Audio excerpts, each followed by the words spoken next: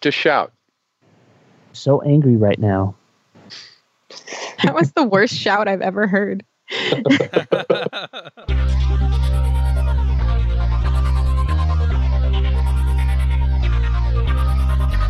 Does your team need to master AngularJS? Oasis Digital offers Angular Bootcamp, a 3-day in-person workshop class for individuals or teams. Bring us to your site or send developers to ours, angularbootcamp.com. This episode is sponsored by Kendo UI. The Kendo UI family of UI components delivers everything you need to quickly and easily build rich, responsive Angular 1 and 2 applications. Kendo UI for Angular 2 is built from the ground up on TypeScript as 100% native components with zero jQuery dependencies. Kendo UI for jQuery works seamlessly with Angular 1.x, so you can build apps with declarative data binding, routing, form validation, and more. Kendo UI can help you speed up the development time for your next application by up to 50%. Go check them out at devchat.tv/KendoUI.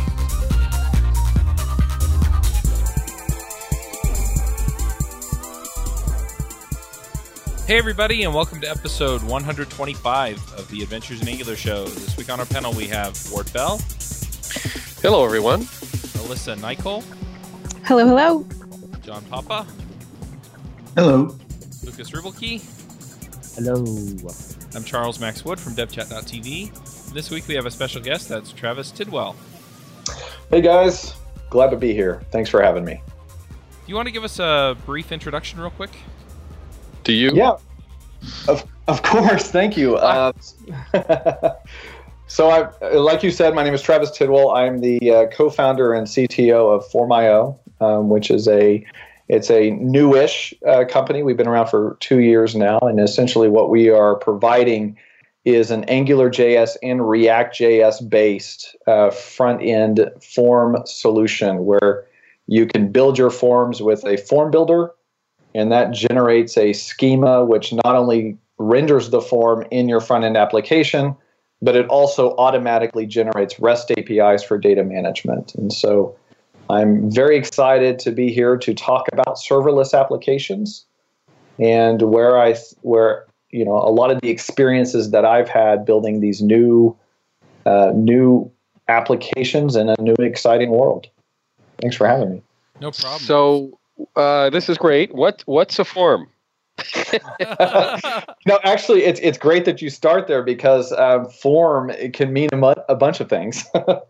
I actually mean it in the very literal web development sense, where it's a way for data collection. So a form is, and whenever I say form, I am actually referring to an HTML form that all of the developers dread, which is writing the form and all of the input elements into their web application.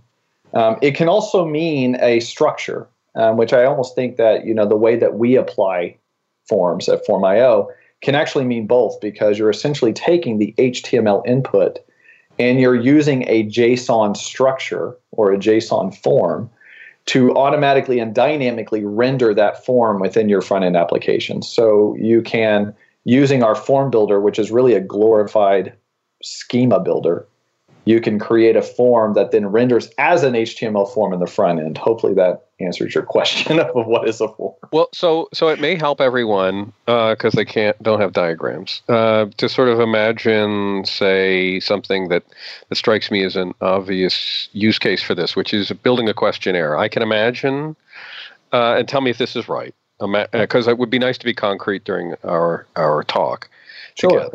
And you tell me if this is the right business case for it, use case for it. I'm generating questionnaires for field reps to go out there and inspect restaurants and inspect this and inspect that. Yeah. So they have to have these little checklist questionnaires, and of course the questionnaires are always changing because what we're supposed to inspect today is always changing. So somewhere in the background there's metadata that determines what the questionnaire for a restaurant is, what the questionnaire for a gasoline station is, what a questionnaire for a hotel is, that kind of thing. Is that the kind of business case that would propel what you're talking about? Spot on. And really, these questionnaires have a lot more to them. So a lot of them are conditionally. So you have one question could maybe drive the presence of other questions that need to be asked. Right.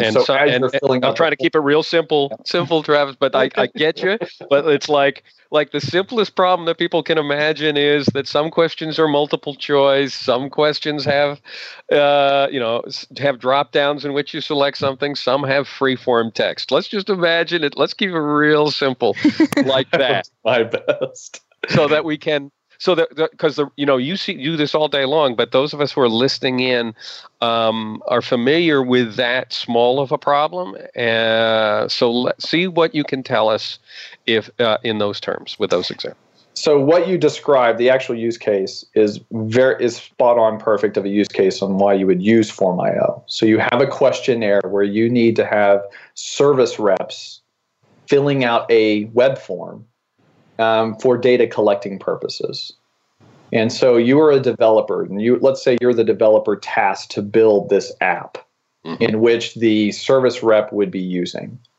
So as a developer, and you would like to build it to be installed on the tablet application, so of course the obvious choice is AngularJS. You're going to build your application in AngularJS, and you're going to render this form. Now, you have a choice to make whenever you're doing AngularJS developments. You can either, A, hand code that entire form in HTML, and then latch on to the form, of course, and then hook it up to the API on the back end, which you also have to build the API to receive the data whenever they press submit.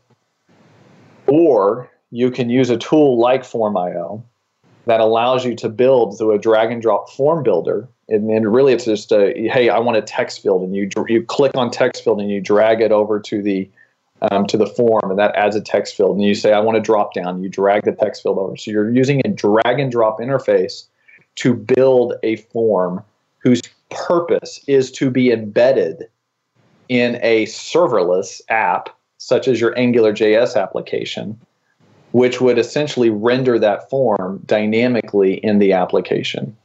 But on top of that, it also builds the API to capture the data as well. Okay, so before we pursue that line of thought, is the process like, okay, I'm building an inspection form for a hotel, do my draggy-droppy thing and create the definition. Now I'm doing a gasoline station, draggy-droppy. Now I'm doing a hotel room, draggy-droppy. Is that, so I build three, am I building three form definitions? Is that the idea?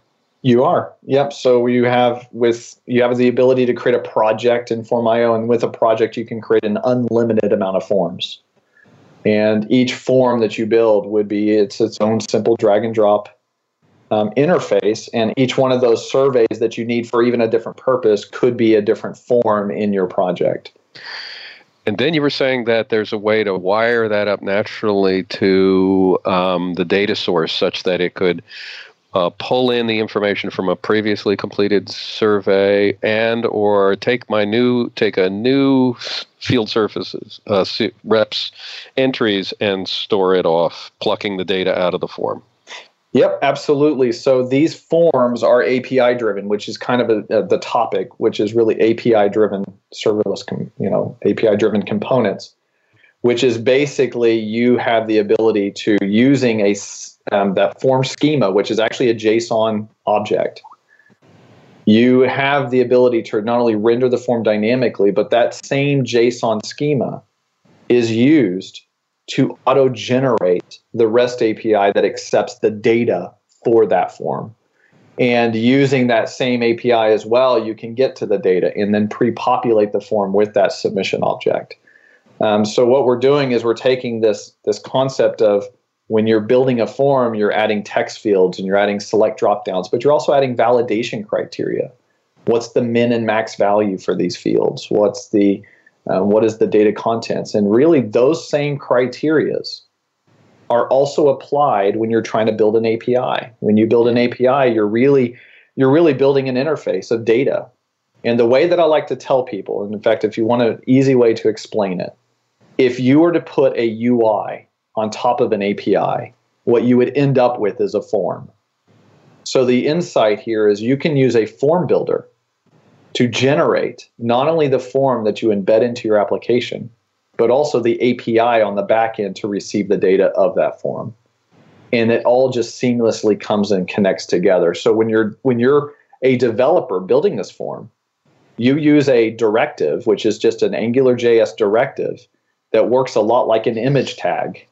And so if you can embed this directive, which is like an image tag, it has a source, and the source is pointing to the API of the form. That will dynamically render that form right into your application, and you don't have to worry about it. So I think I'm hearing you say that the JSON, because you represent the metadata that drives the form as a JSON, it has a JSON representation. Is that fair to say? Is it fair to describe it as metadata? It is fair to say that the form definition is metadata. There's a very popular library in Angular, Formly, which is a JSON-powered form schema definition. But that's only a front-end application library. So we've essentially taken the same concepts of Formly on the front end, but we've brought it also back into an API data management platform on the back end. Gotcha. So so you're saying I can use the same metadata to draw the form and construct the API. Just use the same thing, and so they're always going to be in sync. That's correct. And then also when you make modifications, you made the comment, hey, when I'm making changes, I need to make changes to these forms. No longer do you have to redeploy the app. So in a lot of cases, you have your application has been deployed. You're using Apache Cordova to compile on actual devices, and you've got this app in an app store. If you have to make a change to your form, you'd have to redeploy. Where if the components are dynamically rendered, you make a change to the form in the form builder, it automatically pulls in the change in your app and then automatically configures the REST API on the back end. So could you, for instance, just point it at a Swagger endpoint and just say, form, create yourself? Because essentially what you're doing is you're using the model to drive the form, which to me, like the obvious extension of this would be, I have a REST API, why not just point it at like a Swagger documentation, which conventional definition. We actually started off by trying to use Swagger. The issue that you run into is when you're dynamically generating a form, which is HTML, and as you know, HTML is by nature hierarchical. You can have components within components within components. And the same applies for input elements. You can actually have forms within forms and input elements within input elements, and you have this hierarchical nature of a structure. We actually started off trying to use Swagger to define the form. The problem is by nature the forms were very constrained in not only how they look but also how they behave. So there's some things that Swagger doesn't account for, which is like conditionals, to make one bit of data input conditional based on the input of other values is a good example. And so because of that, we were really kind of limited on trying to build a form schema definition out of Swagger. So we ended up having to use essentially a custom schema definition it's more akin to like schema.org. But even then we weren't able to use it because of some other limitations. Than Swagger. And then what we then end up doing is with that schema, we then generate Swagger docs from our schema, because you can easily get the Swagger docs from our schema. So our APIs absolutely are compatible with Swagger documentation. In fact, we output a Swagger spec with the API that's generated with our form schemas. So the next question I have then is, what about a GraphQL model, which is even more expressive, where it allows you to actually express relationships, which is something that you really don't get in like a REST API. I'm curious if you've thought about extending kind of this model-driven form world that you are talking about to kind of absorb GraphQL models and go from there. I've very recently have been exposed to GraphQL, and I believe that it's a very exciting technology that has a lot of possibilities. Back 2 years ago when we were, developing Form.io, that wasn't as readily, I don't even know if GraphQL is around at that time. So as of right now, I think it's a very exciting thing that I'm willing to explore and, extend the ability of integrating that capability. You're saying all the things that I want to hear, my friend. I would just imagine that there are more concerns in the form definition, or there at least to be a different set of concerns. There'd be overlapping concerns for the API and the form, but there'd be plenty of form stuff that wouldn't be of interest to the API, and there's probably API stuff that's not of interest to the form. So you're kind of trying to create a descriptive language that covers both spaces. Is that fair? That's very fair. In fact, a lot of the conditionals that I mentioned, where one field shows up based on the values of other fields, an API doesn't necessarily care about it. Actually, I take that back. An API may decide to accept data if the conditions are correct for that field. But it uses those parameters differently. Whereas the form on the front end uses those conditions to hide and show certain elements based on input, the back end uses it in a different way. And so what we've had to do with our schemas is not be specific front end or back end whenever we use to define them. Instead, what we do is we actually put a lot of capabilities in our renderers that we call the front end library that takes the schema and renders it, which everything front end is open source. In fact, our core is open source as well. The renderers take that schema, but the renderers can be configured to behave a certain way. And they can also be templated. You can actually override the templates from the renderers so that you can decide, let's say you have a very custom behavior you want out of your front end forms, you can actually override that in the rendering capabilities. And so that in that way, you're really using the separation of concerns that serverless applications gives you and doing what you need on the front end, but at the same time doing what you need to do on the back end. And you have that overlap, absolutely. Whereas used to, you would have to write it twice. Well, I don't know about anybody else, but you lost me with the word serverless application. Yeah. What the heck is that? So I'd like to talk about that because it's becoming somewhat of a boardroom bingo term. You know, whenever you're in a conference room, something that you eventually are going to want on your bingo slap. It's a serverless application. So let's talk about the word serverless because I think a lot of people actually misinterpret what it means. A lot of people believe that the word serverless app, that means my application doesn't need a server.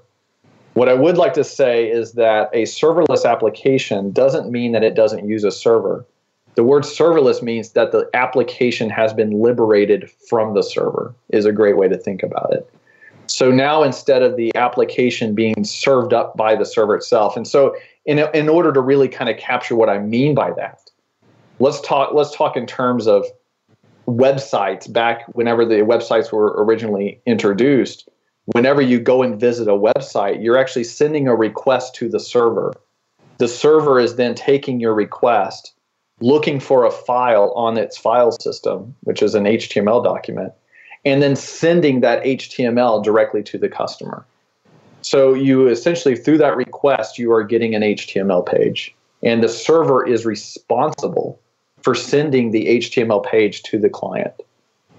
And through that, there actually became an evolution where you have back-end templating libraries that can dynamically generate HTML on the back end. PHP became very popular at that during that time. And through that, you have CMSs. Now, when you type, your website and you hit enter in your browser, that sends a request to the server. The server then takes PHP, renders the page, and then it still, even in that scenario, sends that HTML page to the client. Serverless applications flips that whole paradigm on its head, meaning that a server doesn't necessarily mean that your application doesn't need a server. It just means that the server is not responsible for sending the app to, or the app to the client, that the application can be deployed anywhere. You can deploy it in Apache Cordova. You can compile it in using Electron as a desktop application. You can put it on. Isn't that what we mean by single page application? I'm not clear on the distinction then.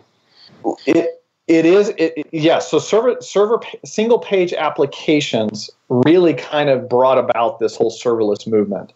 But even single page applications, there's a lot of platforms out there who still insist on the server sending the serverless or the single page application to the client, and even certain widgets to the client.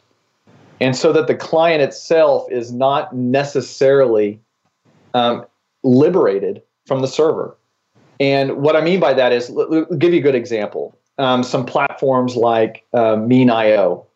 Mean.io is built on the Mean stack, which includes Angular. But the way Mean.io works is it uses nunjucks on the back end to generate the Angular application. So whenever I'm interfacing with the Mean.io application, I am hitting the server generating an Angular app and sending me a single page application. It's remarkable how many platforms still get this wrong. And that's a harsh choice of words. I don't want to say get it wrong. It's really an opinionated way of building applications. But the whole opinion of serverless is based on breaking that paradigm so that applications exist on their own, and then they can be deployed on even CDNs. You can host your website on an S3 bucket. And by doing that, you're really breaking the ties to have the server be responsible for sending the application. And a whole world of flexibility opens up when you do that. So at that point, because the data, so the server in this paradigm becomes a place to send and receive data, and maybe there's some necessary business logic back there related to managing the data, but it's really about data flows and not about application artifacts. Is that fair? I'm glad you mentioned that, because you mentioned back-end data flows. One big gotcha of these server-based platforms is that they do a lot of data flows and state changes on the server. When you operate in a serverless environment, you really kind of restrict yourself in your server to being a stateless REST API. And what I mean by that is the application itself is responsible for state changes in certain things. To give you an example, in our forms, whenever you're using a Form.io application, you are very often changing the state of resources. However, the states of resources are never done on the server, or the state changes. You're doing those within the application and then using simple REST APIs doing put requests to update the states of certain things. Another thing is authentication. With server-side applications, the state of the application itself is determined by who is authenticated into that server. And a lot of server-based applications, the rendering of the HTML is dependent on who is authenticated. That's never the case for serverless, because when you're using serverless, your authentication is quite literally what data can I get to, or what APIs can I have access to. But even then, you're accessing these APIs in a stateless manner, so that you're never really modifying state on the server. What you're doing is you're turning the application, the single page application, into a standalone app, which is what I believe it was intended to be. The problem is people are not utilizing it to its fullest potential. Let me put it that way. I don't think single page apps were the original vision for HTML or even serverless apps, but let's set that as thought aside. It's still. I understand that the point here is that the server doesn't make application decisions. But it still seems to me that there's a role to play for logic, and I don't think it has anything to do with state or statefulness at all. That the server is going to make, it is responsible for validating data and perhaps doing certain kinds of calculations that should be done server side and all that stuff. That role still remains, don't you think? It does, but it does so in a microservice type of environment. Mm-hmm. So let me kind of explain where microservices come into play with what you're talking about. Because a lot of our customers need those type of things to happen on the back end. Now, keep in mind, You can do a lot of calculations on the front end. JavaScript's very absolutely anything you can do on the front end, you should do on the front end. Yeah. If you once you have bought into either the single page paradigm or what you're calling the serverless paradigm, the idea is to push as much computing out to the client as you can do and as is allowed to happen given the necessary business rules and stuff you got. But there's certain kinds of things that you can't trust the client, or the client doesn't have access to the data and you shouldn't flow all the data necessary to make the decision down to the client. And that's the kind of stuff that's reserved for services on the server, perhaps microservices. And I'll give you a good example to kind of put ourselves in the context of an example in which you are absolutely right. One is elevated permissions through a purchase being made. So if you're doing a subscription website or a subscription app, where if they pay for something, they then get elevated roles and permissions. Yep. That is a use case that you absolutely cannot do in the front-end application without exposing the ability for users to upgrade their role without paying. So what you're describing absolutely is true, but you can solve this problem in still a stateless microservices way through the process of, let's say, a form submission being made. A form submission is being made to say, I am paying for this service.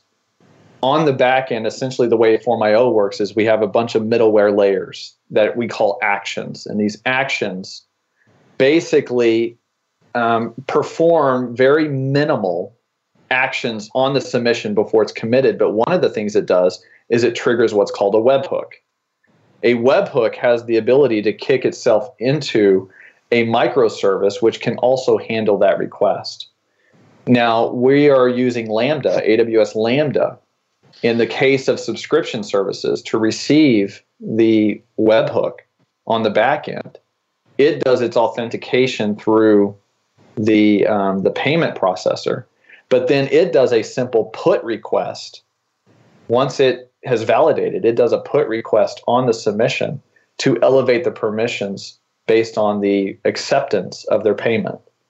So that's an example where you can achieve complex back-end business logic while at the same time remaining stateless from a back-end perspective. And I think, and what I'm getting at is there's a lot of back-end server applications that do it right. Hopefully I'm not coming across saying you're doing it wrong if you're entirely, a server-based application.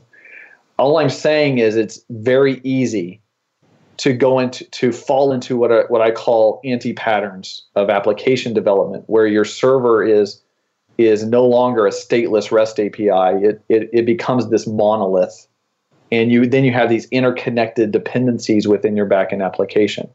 By converting your REST API to a very simple, really resource data management system, and then kicking off webhooks to microservices as need be, you really create a scale that you would not be able to achieve with a single monolith server-based application. All right, let's take a break and earn a little money for the show by talking about Hired.com. Hired is the world's most intelligent talent matching platform for full-time and contract opportunities in engineering, development, design, product management, data science, sales, and marketing. They put you in control, fill out an application, and then top employers apply to hire you. Throughout the process, your dedicated talent advocate will also have your back, providing unbiased career coaching to help you put your best foot forward with potential employers. And Hired offers access to more than 4,000 innovative employers, including big brand names like Facebook and smaller emerging startups. The size and type of company you want to connect with is totally up to you. And they help people find new opportunities in 17 major cities in North America, Europe, Asia, and Australia. So if you're open to relocation, you can let them know and they'll work that in too. Finally, if you use our link, you can earn double the normal hiring bonus. The normal hiring bonus is $1,000 and they give you $2,000 instead. So go check them out at hired.com/adventures in Angular.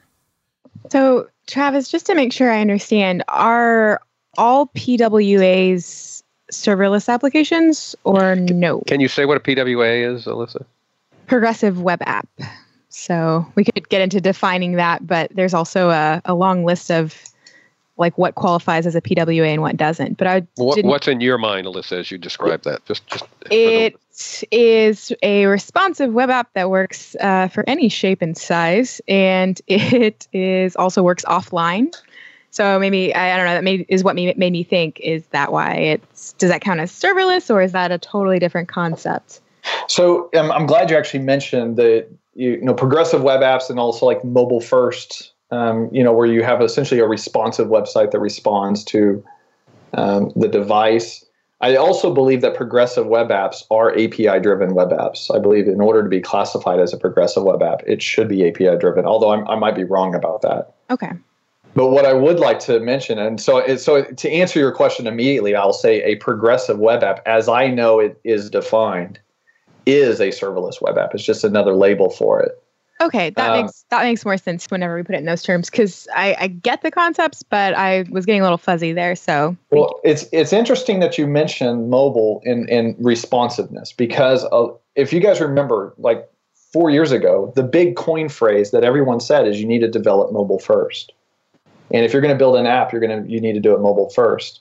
One very interesting thing to note about that is whenever people solved that, they did not solve it serverless way. The server was still sending a web app that just so happened to resize on the person's device. Right, it had media CSS tags. Yeah, and so it was using, and so that was a mobile first. It's interesting because I actually think we need a new term. In fact, this term is actually starting to be thrown around first, where instead of thinking mobile first, start thinking API first when you're building an app. Build the API, the stateless REST API, and the data management capabilities, and then the application quite literally just becomes an app that can sit on top of the APIs. Can you give like an example from back with like the form that Ward was describing? Like if we were not going to start by building this out thinking mobile first, but thinking API first, what would be one of the very first things we do? So the very first things is think about your data structure and your data. And so whenever any web application developer was, back in the day was going to build a web app, they would start thinking about their database. How do I want to structure the data? And they would come up with these database tables. It's remarkable that those database tables that they used to structure, and they would create linking dependencies, and this one is dependent on that data structure. That exercise is still very relevant in terms of structuring your APIs. As it turns out, whenever you're building your data structure, you can actually build in Form.io, you can actually build resources, but you're using forms to do it. You're using drag and drop form builders, but you're really actually building a data structure. So these data structures really serve as the data interface and the database interface. So now at that point, you focus on your API, build your API. In fact, I always tell application developers that your first app for your API should not be an app. Your first app should be a test, an API test. Build like using Mocha, write some API tests around your API, and that becomes your first application.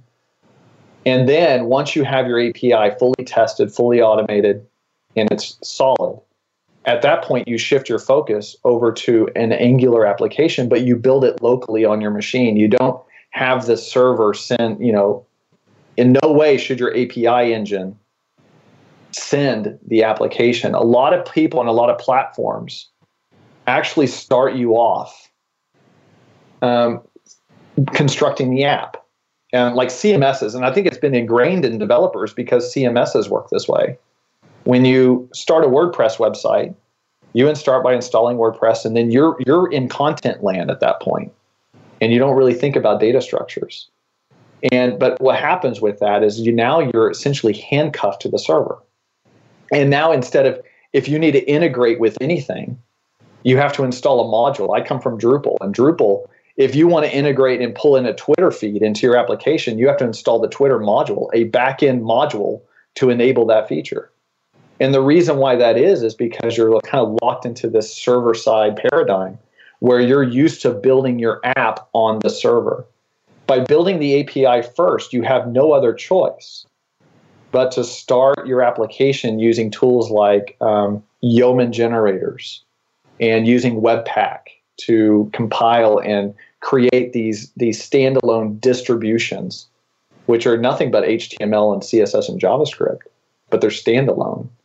And by doing API first, you put yourself in the right mindset to not fall into the trap of having the server take care of everything for you. Well, I'm gonna push back and unpack that a little bit. All right, because I've been around this block a few times. There's a as a matter of fact, there's a part of me that's really sympathetic because way back in the day, I won't say when that was. We used to say that if you show me your data, I'll tell you what your application does. Mm-hmm. And so that's almost kind of what you're saying here. Show me your API, and I know what your app does. And that was not a bad heuristic, but then there was a movement afoot that said, well, maybe the user experience is first, right? And I don't even really know what my APIs should be until I've worked out how the user is going to interact with it, what the workflow is going to be.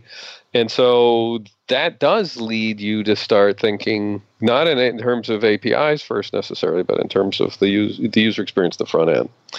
Yep.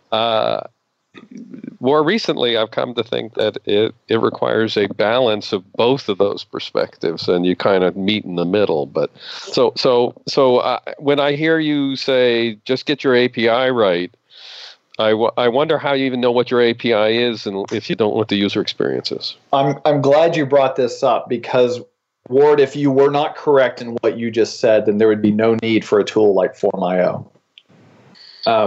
Because with the API first approach, you still run into the problem that you just described. Whereas you almost have to put yourself into an application context to even know where what your data is going to be structured. And so with that said, what Form.io actually accomplishes but allows you to put yourself into a data workflow type of exercise in how do I want to collect my data. And through the process of building the interface, which is the form, you are essentially automatically building the API to support it.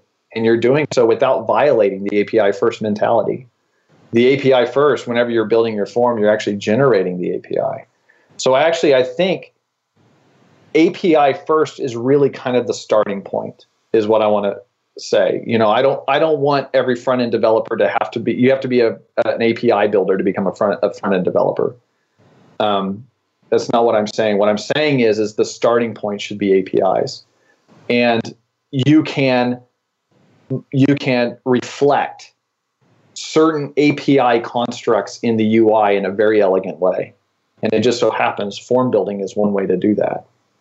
So whenever you're building your data workflows and you're envisioning your application, of course, the apps that we deal with are really form-based apps, which those are almost in a classification to themselves.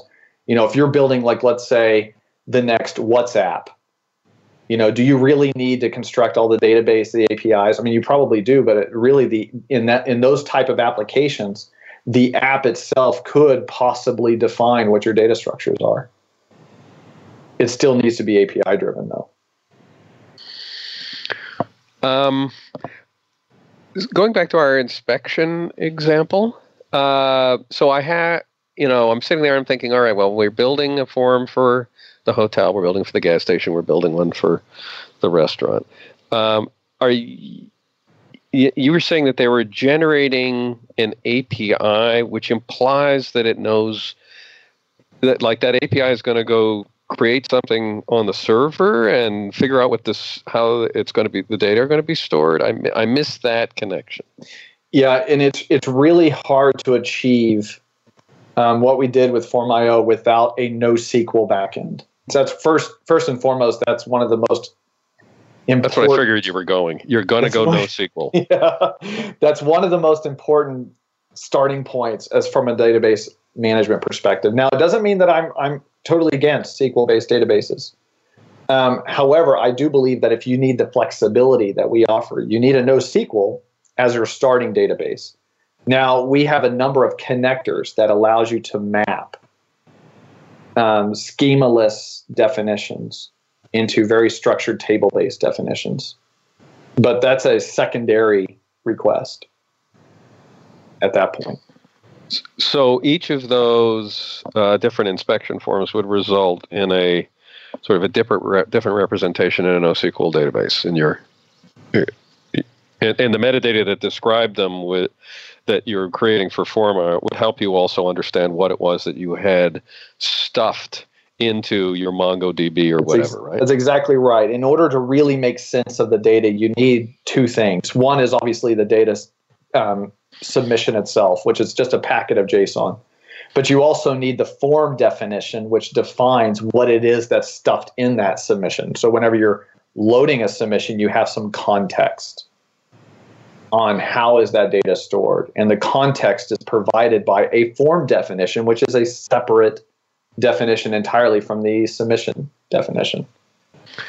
And as my form evolves, but my data stays behind in like form version 1, and now it's form version 2, you're pinning the data representation in your data store to the version of the form definition that from which that data were created?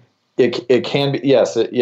And what's great about it is when you're loading a submission, you're loading the form definition to go along with it. So now your front-end application, let's say it loads a submission that's 3 versions behind. You cannot load a submission without loading the version of form to go along with it. So even then, you're going to render the form dynamically in the version in which the submission was submitted. Yeah, I'm starting to see how this goes together. It means that so imagine I have that whole thing. Now I need to, from a server side perspective, I need to reason across all of these inspections that we've accumulated, some of them taken by forms of different vintage, all right? But I need, I'm probably gathering inspections from all my inspectors out in the field in order to do some kind of analysis and data retrieval and searches for violations and all that other stuff. That's something that I would do server-side with server-side code ripping over the MongoDB, right?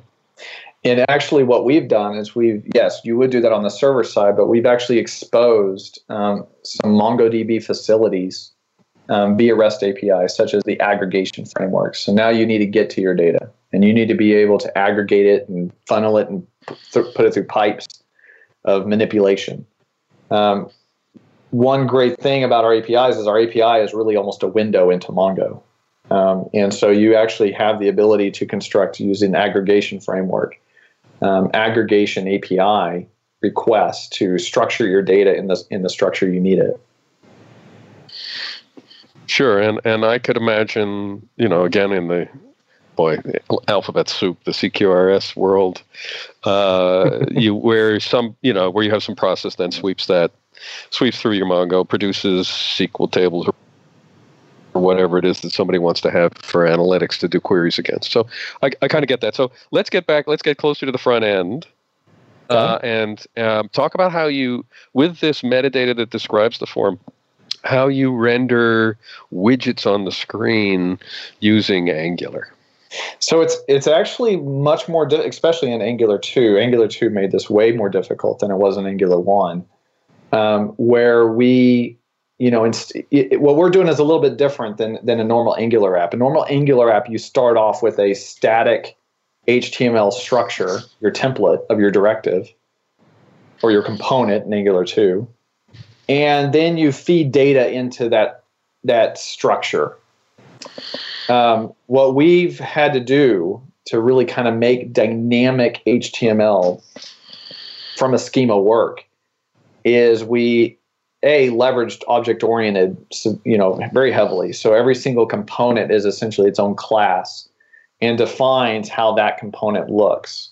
Mm-hmm. And then from a rendering perspective, you now have this form, which the form schema is hierarchical as well.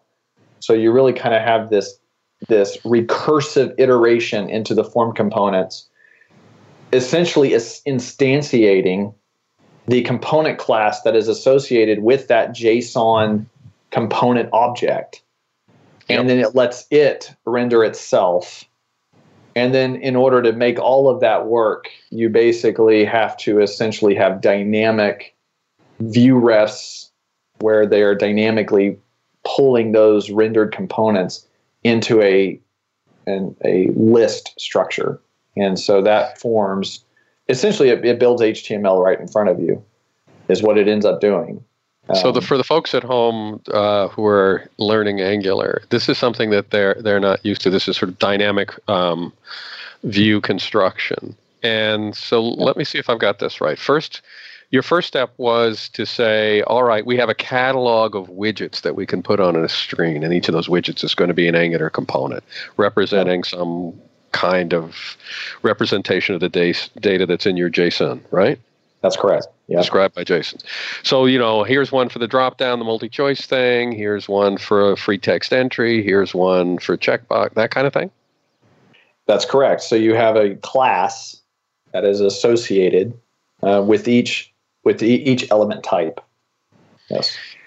And then you have some way of saying, well, I've got master container components into which I can dynamically plunk down, I guess I need a selector here. Now I need a checkbox component there. Now I need a free text entry there. All guided by the JSON, but you're dropping these things in, these components in dynamically into some kinds of container structures. Is that approximately right? That's right. And actually, all of this source code is available. So if anybody wants to see how we did it, it's all open source on github.com/Formio, one word, /ng2-Formio. And in there, you'll see that we actually heavily leverage the view child, view container references to essentially create a standard form element component. And the form element component will take a JSON structure that tells that form element component, here's the type of component you should become. And that form element type then loads up that component class and then replaces its guts with the contents of whatever the form component class says it should be. So if you're playing at home, and you've been following the general guidance, most people are used to sort of writing fixed templates, and there's a bound to the component, and that's as far, that's what they know. And so, because we get this question a lot, like, why can't I change the HTML template on a component after I've already defined it once? Why can't I do it freeform? Yeah. And that's kind of the way we used to do it in Angular 1, right? Yep. Angular 1 was much easier than Angular 2. It requires a different perspective. Is how I like to think of it. But the fact is, we haven't really taught this yet. We haven't taught people how, and it sounds like this is what you're doing. It's exactly. It's exactly. Now, all of the source code is available for if anybody needs to do it, and you need a pattern to establish. Again, you can go to our GitHub ng2-Formio library, and there's this very special component called Formio element component.ts in the source folder, and that's really the component where all the magic happens. Well, so boiling it down, aside from the wonders that are Formio.io, I want to suggest that once you actually learn how to do this, the idea of putting, because I did this recently for a separate project, of just creating a container and dropping components into it, completely driven by data-driven way. Yeah. But from a collection of component definitions that cover the kinds of things you want to do, but dynamically constructing them based on other metadata. That's correct. Actually isn't that hard to do. But you do have to know how. And that's what we got to teach people. Okay. Yeah, you're right. It isn't hard once you learn, but getting to the solution is what was difficult. Exactly, particularly when you're thinking, you're coming from Angular 1 space or many others, almost any other space really, that you're supposed to be constructing HTML on the fly, and that's what you don't do in Angular. The new Angular, you don't construct HTML on the fly. You construct component trees on the fly. Yeah, that's correct. Yep. So with the pattern has been established. It works really well in Angular 2. And I will send a link to the actual component that does it if anybody needs a reference. Well, I think that would certainly help people learn how this goes. Lucas, do you want to start us off with picks? Sure. I have 2 picks this week. My first one is a new Flexbox series that our friend David Geddes just started about Flexbox and zombies, and he's been releasing, I believe, a lesson a day. I've gotten 2 of them. They're very, very good. Classic David. He's probably one of the funniest people I know. And also, I've been reading Tools of Titans by Tim Ferriss, and it is probably one of my favorite books ever. I actually went out and bought 10 more copies to give out to my friends. I haven't received mine yet, Lucas. Well, you're going to get it. I'm coming out, and I'm bringing you a copy, buddy. It's but phenomenal. It's all of, basically a composition of all of his interviews and his best tips and tricks and strategies that he's learned from his podcast. And I'm waiting for Chuck to actually do a version of that text style. But nonetheless, great book. Highly recommend it. Also, check out David's Flexbox zombie saga that he is producing. It's pretty cool. All right. Alyssa, what are your picks? I have a friend, Shai Resnick. Some people in the Angular community probably have heard of him.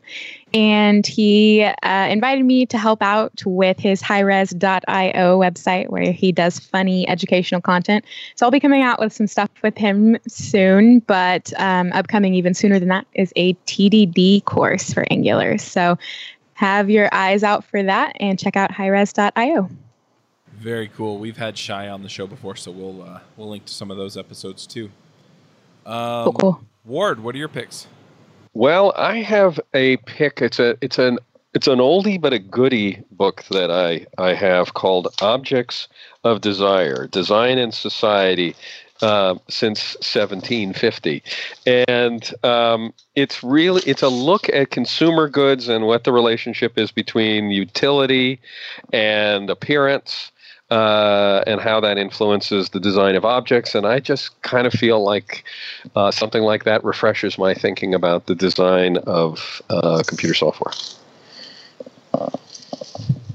All righty, I'll jump in here with a couple of picks. The first one is, it's funny, I didn't even know that I had it. It's actually still in shrink wrap, but I love these Moleskine notebooks. They're just nice. They feel great. And I Did you say Moleskine? I thought it was just Moleskine. It has an E on the end, so it's Moleskine. I called it Moleskine too. I've got to Google this, man. I'm telling you, it's Moleskine, but we can be fancy. Oh no, Moleskine. That's it.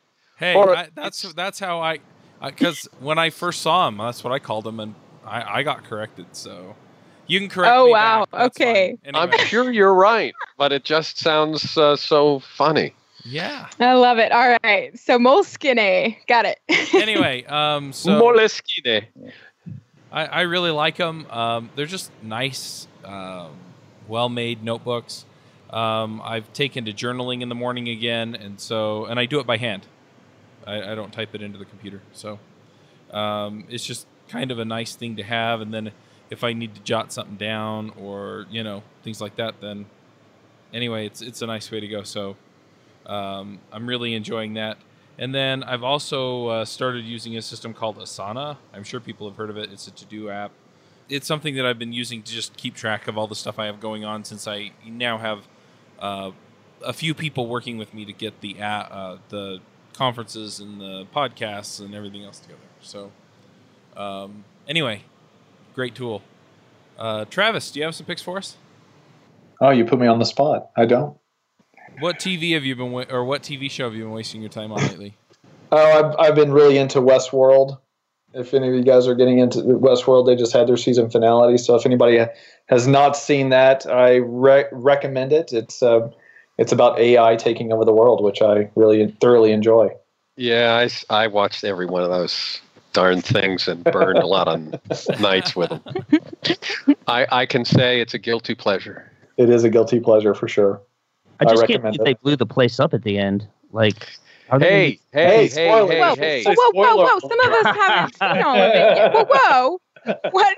Like, was he being serious? Nobody blew really anything up. Don't listen to. Oh, don't be mad. I'm kidding. My line's always, yeah, and they all died. Yeah, the other one There was fire from the sky, and there were floods, and there were locusts, and it all went to custard. That's how it ends. Yeah, the other one that I ask if people don't have picks is books. Are there any books that you just think everybody should read? I most of mine are just I don't have any books that I can think of at the moment.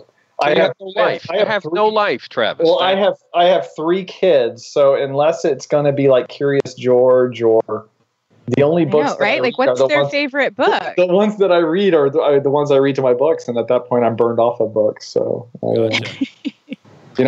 My. I've got the whole Pinkalicious line down because I read those to my kids. Yeah.